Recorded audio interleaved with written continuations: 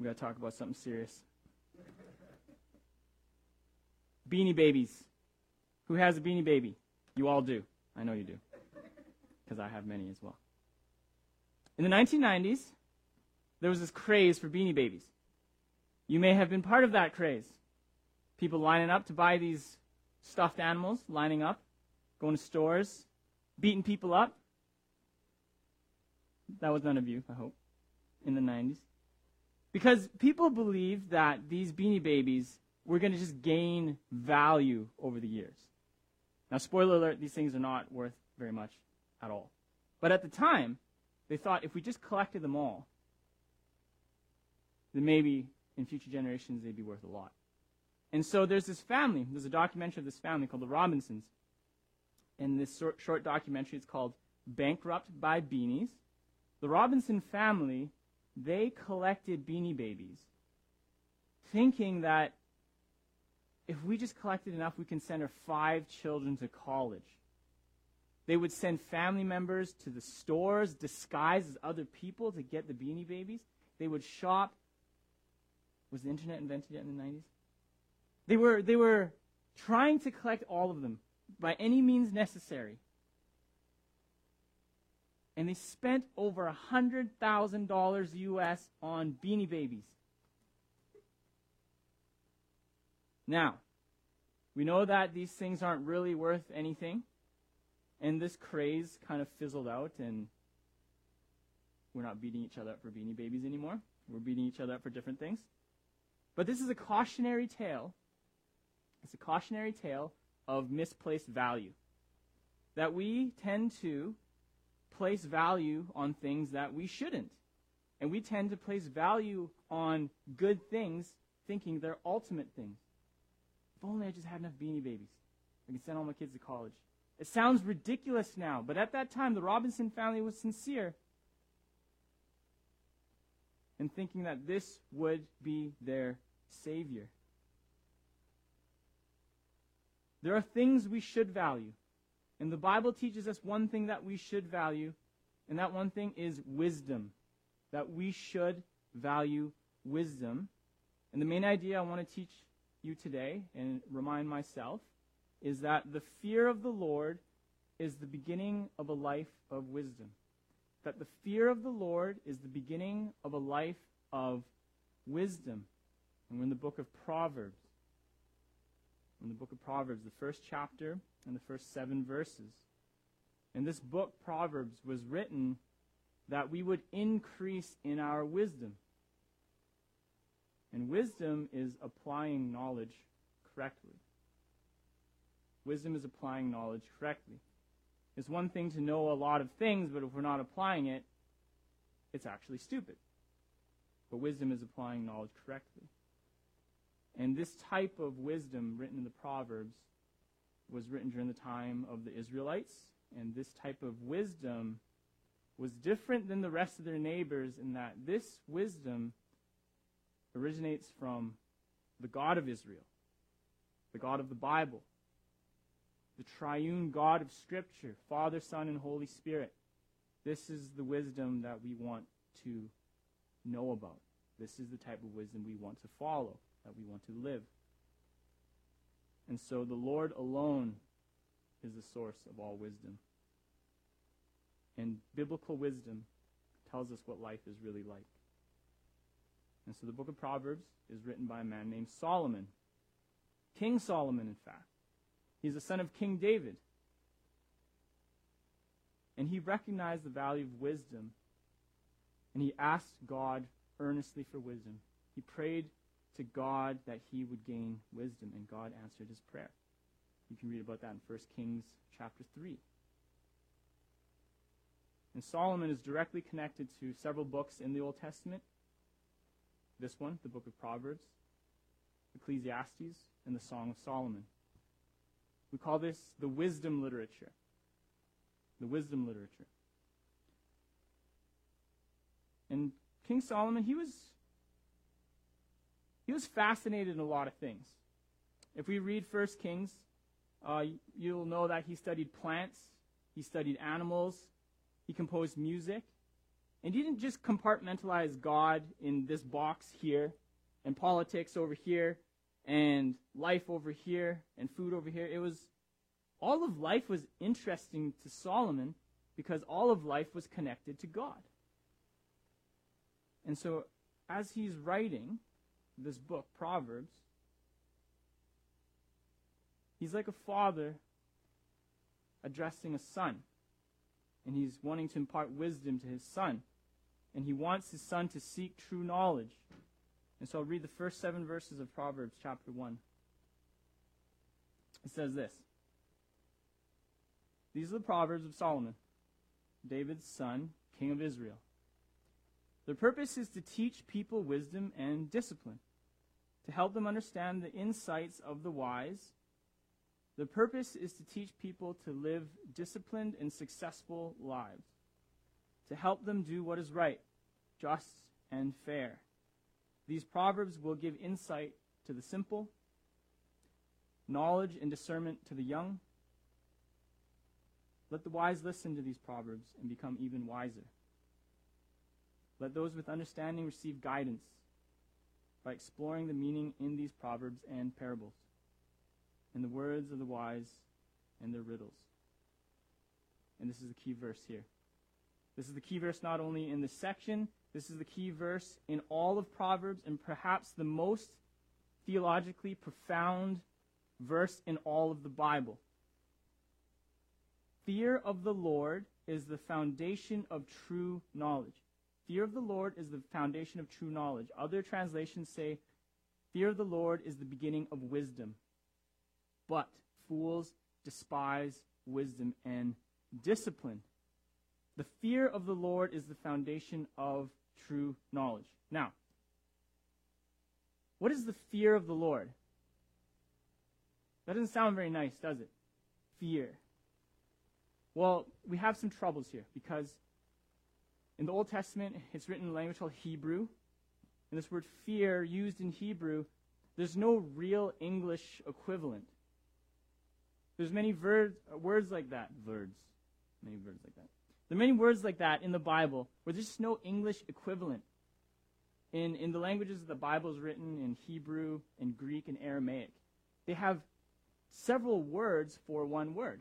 So I could say, I love steak, and I love my family. That's not the same kind of love, but we don't have any other words. In some languages, they have 23 different words for the word love. And so fear, what are we talking about? Well, fear is not like, oh no, here comes God. He's going to squash me. It's not like the Christmas song, you better watch out. How else does it go? You better look out. I'm telling you why. Santa Claus is coming. Tonight. He's going to crush you. Paraphrased. Is that the kind of fear? Like, God is just going to kill me. Like, the things that I've done, the thoughts that I've thought, the things that I've said, if God comes, he's going to kill me. That's not the type of fear we're talking about. We're not talking about terror or dread. Rather, it's this reverential awe, this kind of worshipful respect like you would have for a good father.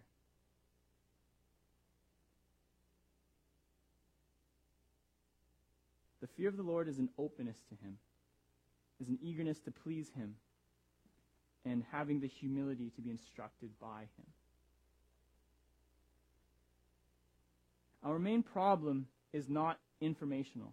It's not simply we lack information. Our main problem is relational, our relationship with God. We are either hostile to him or we are with him and we are for him. Our main problem is not informational, it is relational. Because a child who fears the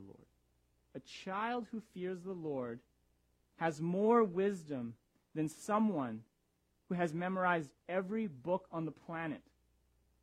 Because the fear of the Lord is the beginning of wisdom. And they use the word, Solomon uses the word the Lord instead of the generic word God, because it's identifying that through Israel's God alone, is the source of true wisdom. This God alone. Not a generic God, not a God of the stars, not a God of the sun or a God of the sea. The God of Israel, the Lord, Yahweh, is the source of all true wisdom. Do you fear him? Do you know him? He is the source of all true wisdom. There was a French philosopher in the 1600s. His name was René Descartes. And René Descartes, he was considered the father of modern thought. Descartes was a philosopher, and he wanted to find absolute certainty. He wanted to know what is true and how do I know what's true. He wanted to find certainty. And so Descartes, he would think, he was a brilliant man, perhaps one of the most brilliant people ever in philosophy and in modern history. And he was thinking, how do I know something for certain? So he started to doubt. I'm just going to doubt everything. I'm going to doubt everything and see if I can find one central point that I can say is for sure and is certain. So he doubted everything. He doubted what he saw. He doubted his senses. He doubted what he touched. Until he thought, well, I'm doubting, so I'm thinking. And if I'm thinking that I'm doubting, I can't doubt that I doubt. This is very convoluted. This is what philosophers do. They just write it down. Brilliant! Descartes. But he is the one who founded, because he thought, I can't look outward. I can't look outside of myself to find certainty. I have to look inward. And he's the one who said, I think, therefore I am. In the Latin, cogito ergo sum. I think, therefore I am. What he's saying is, well, since I'm doubting, I'm a thinking being, and therefore I exist, so therefore I'm certain. What does this have to do with anything? It's a great question. It's a great question. Because for over 300 years, Descartes' thought has permeated all of our thinking, even to this day. We live in such a way that we build our civilizations, we build our lives based on what we think personally. It's trusting our own reasoning and our own self-sufficiency, and it makes no acknowledgement of God. It's entirely me deciding that. Now, some might think, what's the big deal about that? What's the big deal about that? It's a huge deal. If we think we are the object of reason and we get to define what is true and what is right, it's total chaos. We cannot create certainty. You and I, humanity, does not create certainty. Because what we call good today, maybe in 2025, maybe that's evil. Or the things that we used to call evil, we're calling good today. Descartes gave rise to a thought called rationalism. And the rationalism is this idea that if we only believe in things based on our own reason, we don't need things like the supernatural. We can just think for ourselves. We don't need God.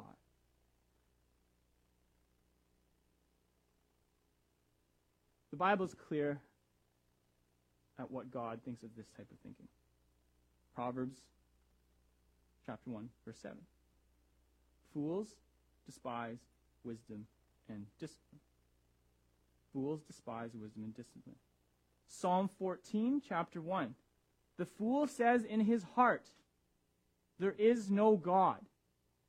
If someone says there is no God, the Bible calls them foolish, not stupid. Foolish. To ignore everything they see around them, the cosmos, their own life, the reasons for them to have life, and just ignore that. Psalm 14:1 says, the fool says in his heart, there is no God. And to live in such a way where we define everything, it only leads to chaos. And we look around you. Look around you. In the newspaper. In the media. It's this difference between two worldviews. Subjectivism and objectivism. Subjectivism says there is no absolute truth. Do what you want. You only live once. YOLO. I don't know what else they say now. Do what makes you happy. Trust your story. Your truth is your truth. That is nonsensical and foolish thinking. This is racist. This is not racist. This is bigotry. This is not bigotry. Says who? If it's a subjective world, we are the definers of what is right and wrong. And who are we? We are not God. We were merely made. We were made for God. And then you have objectivism. This is closer to what Solomon is trying to get at. That there's an objective truth, and it does not care what you feel about it. It does not care what cancel culture says about it. It does not care what the media says about it. It does not care what your pastor says about it. This objective reality is true for all time because it is true. And Solomon is saying, something is true because it originates from God himself. All truth finds its primary, central, original location in God himself. That's how we know something is true. And the world does not like that. The world does not like that we come to the Bible and we say, thus saith the Lord. Because God has said it, I believe it. They think that's foolish.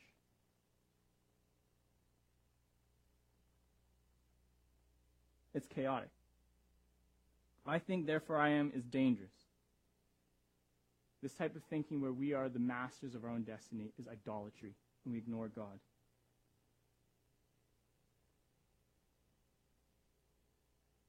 We must turn to God, not to ourselves. We must turn to God to find answers, not to ourselves. These are the worst kind of Bible studies. You go to a Bible study. If you've ever been to a Bible study, and maybe you've never been to a Bible study, if you go to a Bible study like this, potentially question the leadership at this Bible study. You go to a Bible study and they say, what do you think this means? What do you think this verse means? And they say, well, I think it means that we should adopt all poodles. What do you think it means? Well, I think it means that we should make cotton candy the national food of America. It doesn't matter what you think. We need to know what God thinks. And what you need to do is, it's called harmonizing Scripture. We use Scripture to interpret Scripture. We don't go to our own reasoning. We don't go to our own experiences. We go to the Bible. We go to the Word of God. And our selfishness hates this. We hate that there is an objective reality out there that is instituted by God. Because we want to be God. Don't we? We don't want God saying, do this and don't do that. We don't want our country saying, do this and don't do that. We are selfish. And the book of Proverbs reverses Descartes. It reverses Descartes. It says the fear of the Lord is the beginning of knowledge. Knowledge starts within God. Knowledge does not start within us.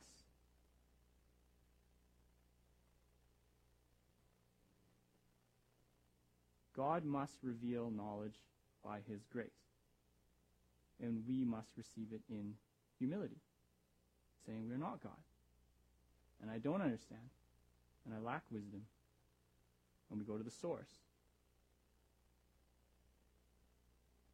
This is true of, you have a broken down car. You got to go to the manufacturer. You got to go to the instruction book. You got to go to somewhere that knows what's going on here. You go to the creator. You go to the maker. And if you are a Christian, dear Christian, do not be proud or arrogant because you are a Christian and look down on the world because they don't think like you. They don't believe the things you do. We were once blind. And by God's grace, he's allowed us to see. We should be the most humble people on the planet. We don't show up on online forums. We don't show up in public debates and just start hammering people the Bible. We're humble and we're loving about it. Solomon wrote this book. King Solomon wrote this book. He's King David's son. And this is continuing our series, the Bible story of one giant narrative. Why are we reading about Solomon, King David's son? The story continues into the ultimate son of David.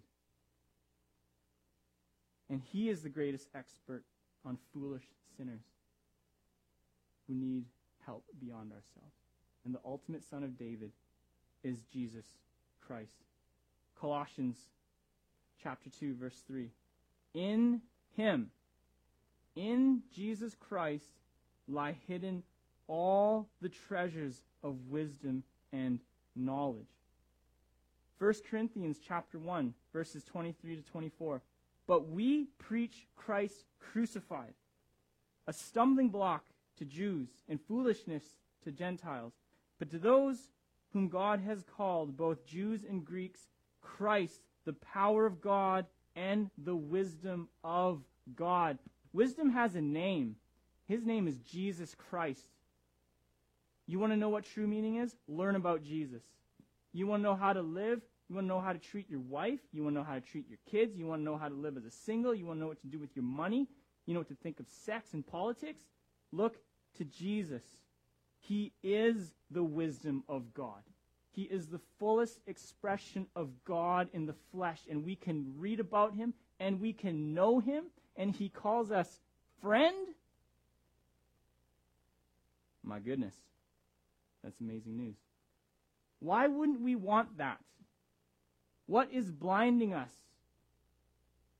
to come to Jesus? He is the wisdom of God. He is a perfect expression of wisdom. And the amazing thing is that God promises in the New Testament that if we lack wisdom, if we think, I don't know what to do here,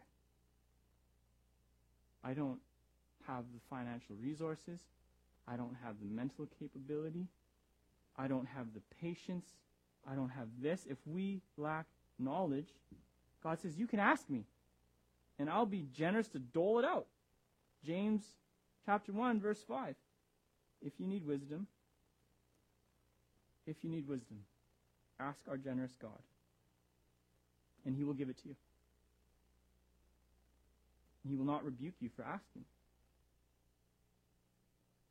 He's your heavenly Father.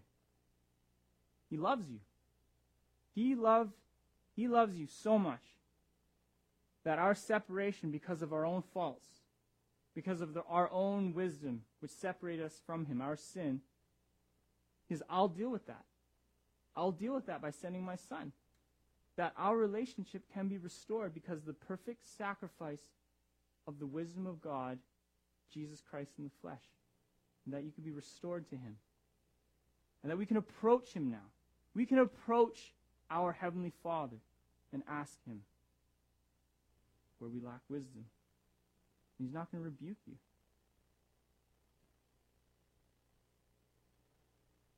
That is profound. It's incomprehensible. We can't just show up to the Prime Minister's door and say, hey, I have a question. They'll probably say, security. You can't just show up to the king's house. But God says, ask me directly. Not through one of my angels, not through one of my pastors. You come directly to me, my son. You come directly to me, my daughter. Do you lack wisdom? Let me help you. So let us then, in humility, recognize that we need to come to the Father, that we must fear him in a deep reverential respect, in a deep worshipful way, and he will give us knowledge. and he will give us wisdom. Pray with me before we get into a time of communion together. Heavenly Father, thank you so much for your wisdom. Thank you so much for your word that we can read about you, learn about you, and know you. And for you to be more real than the breath that comes out of our mouths. That we would trust you. That we would learn what it means to fear the Lord. And that we would have wisdom, not to be puffed up, but to live a life that honors you. To show people who you are. That we would see Whitehorse and the Yukon transformed by the gospel, and we would see churches planted around the world that declare your glory as disciples are being made, as people come to the wisdom of God. Thank you that we can speak to you. Lord, help us and be with us. Give us wisdom where we lack. And as we approach communion, Father, would it stir in our hearts this deep relationship we have with you and with other saints around the world. And we pray this for your glory and for our joy. Amen.